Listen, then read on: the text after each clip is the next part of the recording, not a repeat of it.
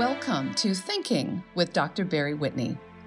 This podcast series is compiled from Dr. Whitney's university class entitled Justifying Beliefs. The thesis of this class is that we all hold beliefs, and no matter what they are or how deeply we adhere to them, we owe it to ourselves to apply rational testing of our beliefs in order to aim to justify them. This class takes us along that journey, perhaps for the first time or more deeply. For further insights and materials mentioned in this series, please refer to the resource page on Facebook entitled Thinking with Dr. Barry Whitney. All of these people, I'm going to leave this, but this is a piece of evidence that there was a New Testament. These people existed. Jesus existed. A lot of this evidence says that, like Pliny especially, Pliny the Younger talks about how Christians gather to sing hymns about Jesus as God. This is in 112 when he's writing, Pliny the Younger. They set a day aside to have a common meal. We still have that. It's called the Mass. It's called Eucharist or Communion. Like, this is back in 112 when Christians are doing this. They sang hymns to Christ as God, says Pliny, and they had a communion meal. They lived honorable, moral lives. This is one small piece of the puzzle to try to show that there was a Christ, that there were people who worshiped him. There were Christians in Rome in 64. There were Christians in Rome in 55. This spread. They had belief in Jesus as divine, and they were praying to him. This stuff is just part of the evidence. They're diluted, right? And you can say anything you like, but I'm saying rationally the evidence is saying that these people, these external sources of enemies of Christianity are saying, of course he was alive. Now, you don't need all of this, although maybe you do. I've got a point to make here. I guess some of this is not in your text, but I don't want you to have to. These are early Christian writings. Now, I'm going to give you the point before you get distracted by trying to write this down. If we take the quotes from these people, just the quotes, they quote the Bible.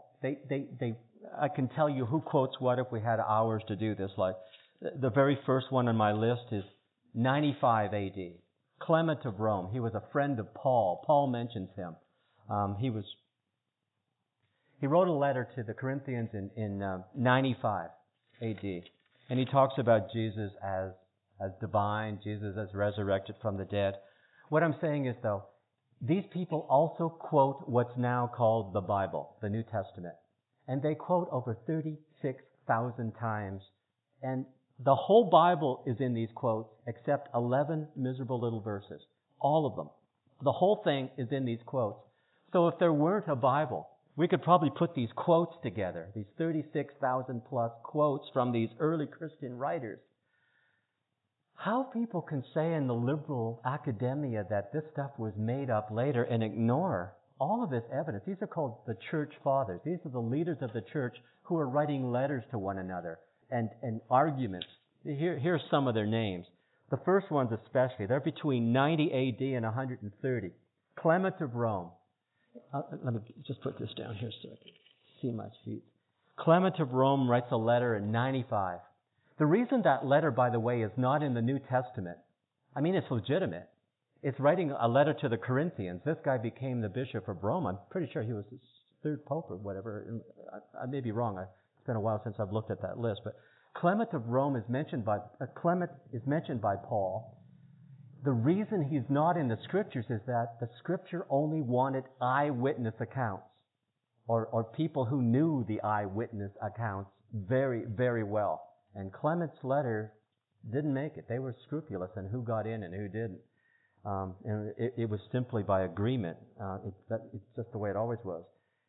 Clement of Rome talks about, he was a disciple of Paul. He quotes from three different New Testament. I won't give you who because it would take forever. All of these people do that very, very early. But my point is, it's these people, from Justin Martyr to Clement of Alexandria, this list here, that quote the Scriptures 36,000 times.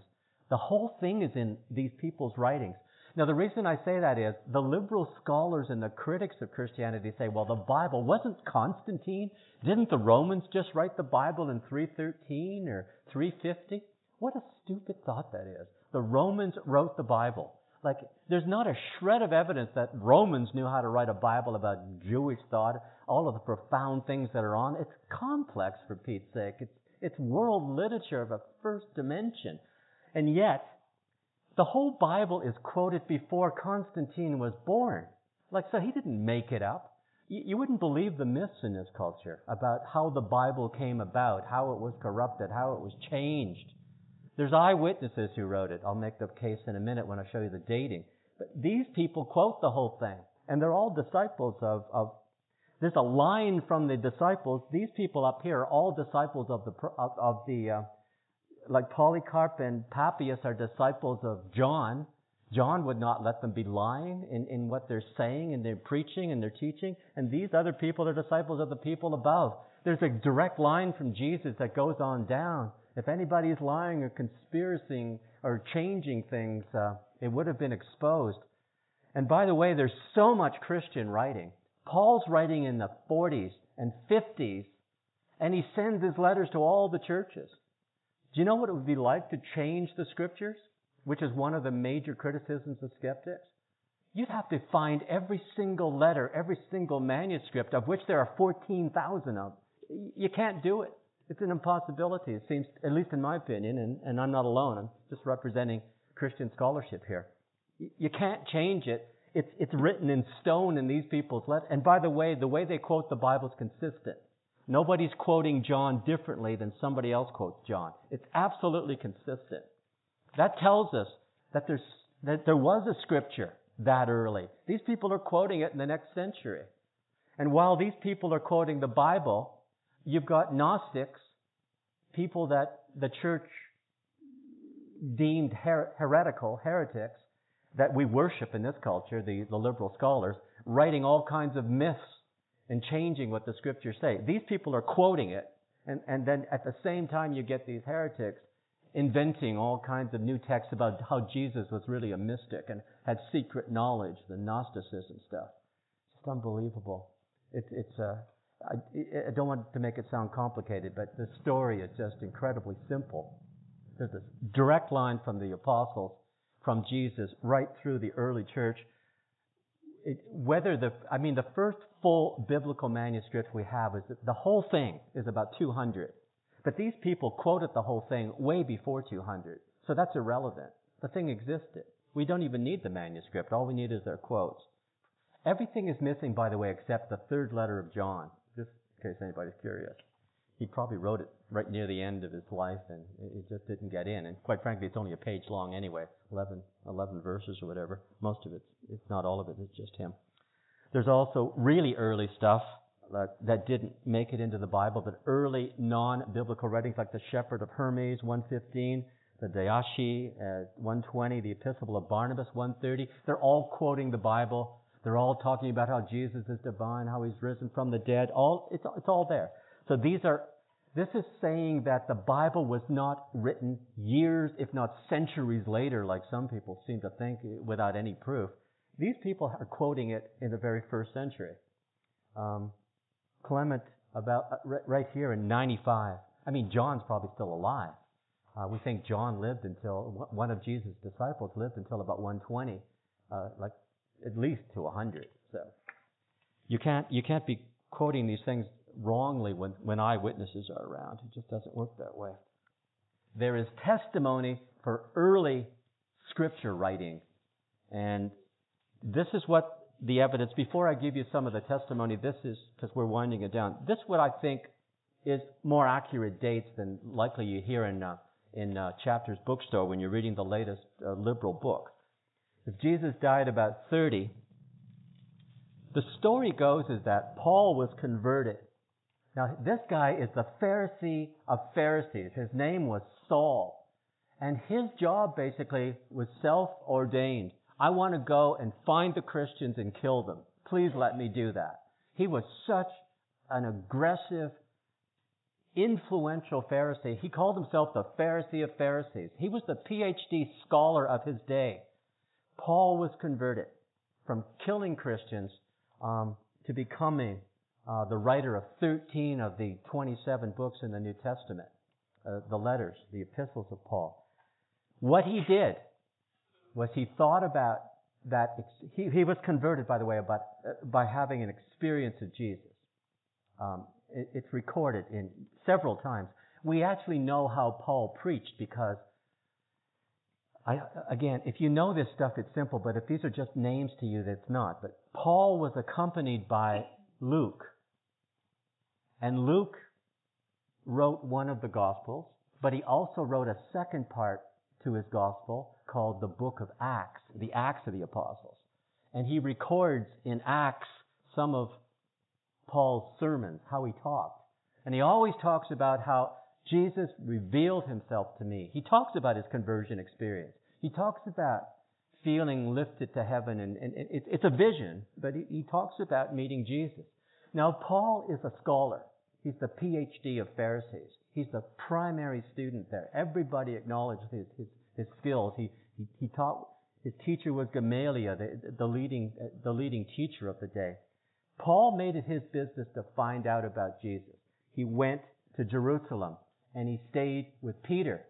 And he grilled him for 14 days and nights. What he did with that is the most interesting part. Just stick with me here and I won't drag this away from you. He visited Peter, Jesus' number one man, like the leader after Jesus died. And what Paul did was he put some of what Peter told him into his letters that Paul wrote from about 49 to 64. In one of those letters, Paul gives, in fact, in almost all the letters, Paul gives these early creeds. What goes on in the Scriptures? This is a case for its early dating. And if it's early dating, that means we're talking about eyewitnesses. We're not talking about some mythological invention later. Paul learned something from Peter about Jesus, about his earthly life and what he did, and he buries these things. Every time he writes a letter, he embeds a creed. He embeds information he got from Peter. It's not Paul's language. It's not the way he talks. You can tell he's citing a hymn, a prayer, a creed. If he got it from Peter, he got it from an eyewitness. He got it from somebody from the 30s. And that's exactly what happens. There are dozens upon dozens upon dozens of creeds, hymns, and prayers embedded in all of the New Testament books, all of the Gospels, most of the letters all of the letters of Paul, and most of the other letters. That tells us that even if Paul was writing in 49, he's got stuff in there that goes back to 33. Like it goes right back to Peter, or at least 34 or 35. What he does, like he's talking about in 1 Corinthians, that's his best known, I guess, after Romans, but this is the big one. This is where he talks about the resurrection. And he just shifts right in 1 Corinthians chapter 15, he shifts right into the creed. And you can just see Peter just dictating it. He died on the third day. He rose again from the dead. And it's just basic. It's not Paul talking. You can tell that he's quoting somebody, some hymn. You see it again in the letter when he uses an Aramaic word, Maranatha, which means, like they didn't translate it in most English versions. It just means the Lord comes. That was a Christian prayer. That we think is the earliest Christian prayer we know of. The Lord comes. The Lord will come. They probably play, the Lord has come, the Lord will come again. But Maranatha is all we have. The Lord comes. It's in 1 Corinthians 16:22, the very last words almost the very last words of that letter. Paul is burying these early Aramaic sayings and prayers and hymns and creeds. I could give you 24, 25 of these things, but we haven't got time. You just need to know the point that the Scriptures are full of these early references. And quite frankly, that gives scholars a lot of evidence that they're citing people who were eyewitnesses rather than somebody who's just claiming to make all this up or whatever reason they seem to think. These are Matthew, Mark, Luke, and John. What you're seeing here is that these things were not written centuries later. There's so many junk books out there that just are trying to destroy this. But None of it makes any sense. 1/4 of the New Testament is written by Luke. He wrote his own gospel, and he wrote the book of Acts, and he was with Paul, an eyewitness to all of that stuff. This is an expert here. Luke was a Macedonian. He's the one that's not Jewish. That's one of the writers. Luke was a medical doctor, and he's called by a lot of people one of the best historians that's ever existed. He gives you just blinding detail. Now, I'm telling you this because people are saying, isn't it all just myth? Luke gives you numbing detail, which is being proven archaeologically to be valid, despite a couple of centuries of people scoffing at it. See, we used to believe this stuff. It was written in the Bible. Christians didn't think they had to defend the Bible because there was no opposition, really, in Christendom. It was just the Bible. But then we've had atheism, skepticism, liberal scholarship, and now we've got to defend all this stuff. So people are saying, well, Luke must have made all this up and blah. Well, he cites, for instance, 32 countries. He cites 54 cities with incredible detail about where the harbor is, where the hills are, where the temple is, where the marketplace is, what the officials' names are. I mean, if you can walk to Parliament Hill and say, this guy's the assistant to the Senate secretary's, whatever. All of these technical names. He's on the island of Malta, and he calls the leading man the leader of Malta. The skeptics just howled about that. There's no such thing as a leading man on Malta. Well, of course, we found the inscription talking about the leading man of Malta. Archaeology. Now, here's the point. Luke knows people's names. He knows their rank. He knows who was the procreator, the proconsul of this city, of that city. He knows the geography, the politics, the social history.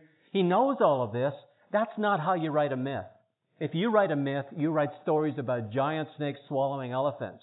This is history he's writing. And if it weren't for the miracles that he talks about, Jesus' miracles, we'd all believe it as the best history ever written.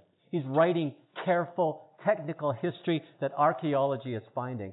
People thought Pontius Pilate didn't exist. They thought that the pool of Bathsheba didn't exist. They're finding all of this stuff. Archaeology is not going to prove the Bible is true, but it's certainly going to prove that what these people are talking about existed. It's one little piece of the evidence. And one little piece after one little piece, and all of a sudden you start finding, it looks like these people. Now, Luke is the same guy who in the book of Acts gives you all this blinding detail about everybody's life that he gives you in his gospel. And as he's telling you who's the emperor and who's the procreator and who's the king and who's his assistant and what his name is and who the high priest's son's name is and on and on and on, he's the one who tells you Jesus rose from the dead according to the testimony. It's hard to think that he's giving you all of this factual history and then lying on the most important points. Anyway, it's hard for a lot of us to think that the case is weak. The book of Acts, written by Luke. Let me whip through some of this. It doesn't mention some major events. And that tells us that it must have been written before these major events. It's that simple. In 70 A.D., the Romans tore down the temple in Jerusalem. Not one stone remaining on another stone. It's not mentioned in the book of Acts. And in fact, the Roman wars started about 66. So from 66 to 70, the Romans were basically attacking and destroying Jerusalem. It's not mentioned in the book of Acts. That's pretty good evidence that Acts was written before 66. What is mentioned in the book of Acts is that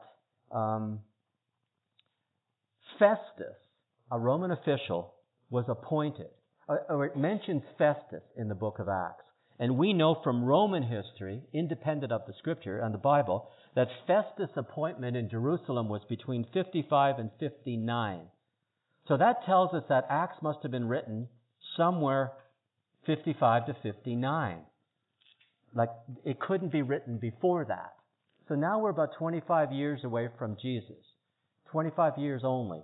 But somewhere between 55 and now here, 70 we'd say. 66, it can't have been 66 because it would have talked about the Romans trying to destroy Jerusalem. Now, some other things happen to make it even earlier. Jesus' brother is killed in 61. James, that's not mentioned. Paul is killed in 64. That's not mentioned. Peter is killed in 64, 65, and that's not mentioned. Now, you can't have your leaders of the church being killed, and you're writing a book about the account of the early church and not mention that, by the way, these people are dead. They've been killed. So we know that the book of Acts is very early. We're talking 25 years from Jesus' time. That's eyewitness territory.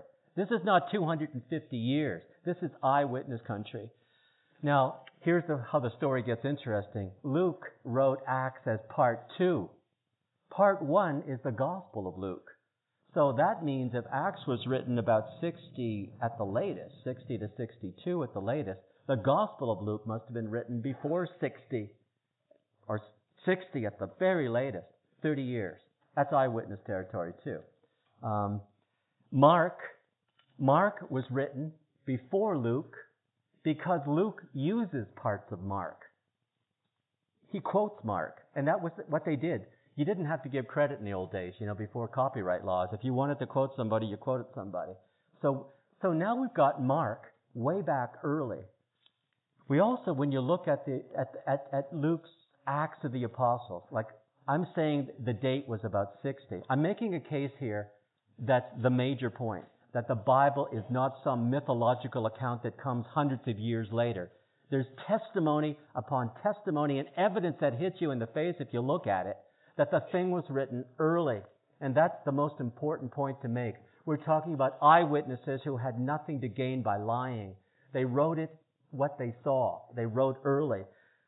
Luke puts in Acts. There's a difference.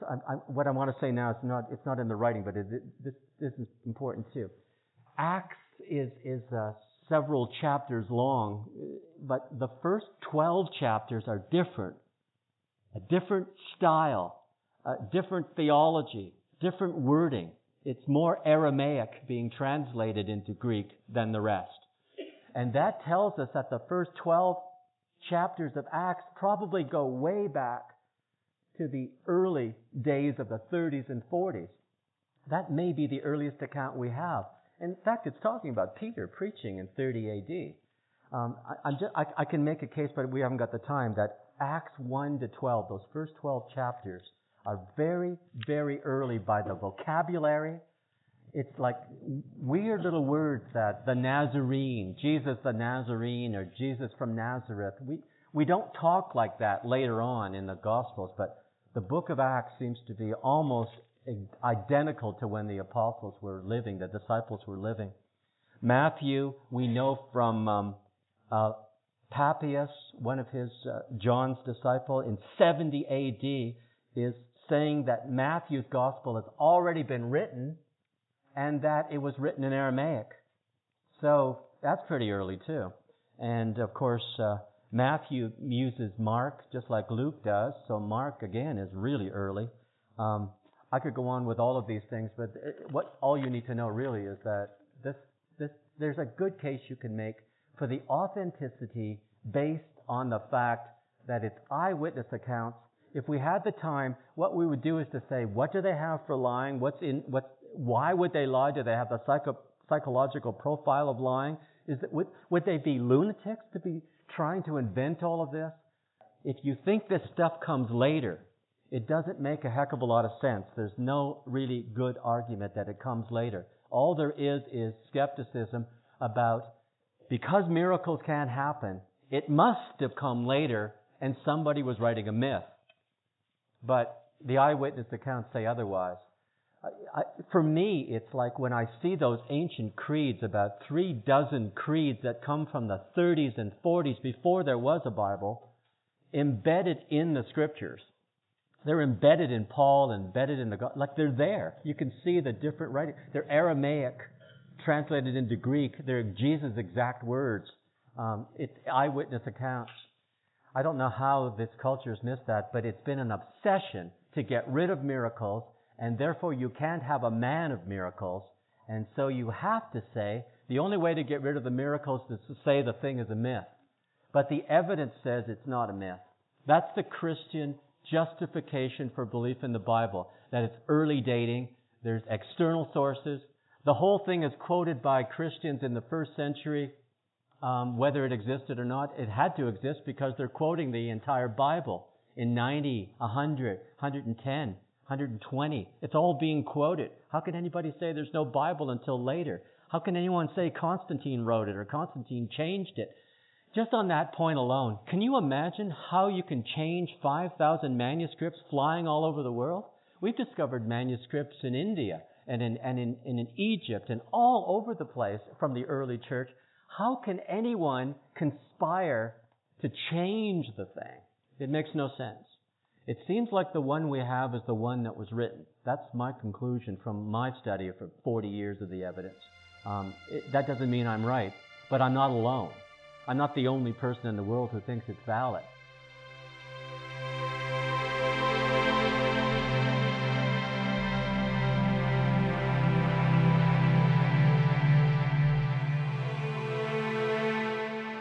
Thank you for taking this journey with us on Justifying Beliefs.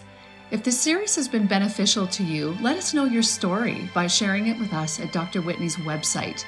You'll find the link in the episode description. We also thank you for sharing this podcast series with others. We love hearing about the thinking that it's inspiring. We're also delighted to learn that for some, this series has become the basis for small group discussions, and for others, a resource to continue to review for personal study. Be sure to visit Dr. Whitney's website as well for resources we will add to aid you in your journey of justifying beliefs as we continue on ours with you.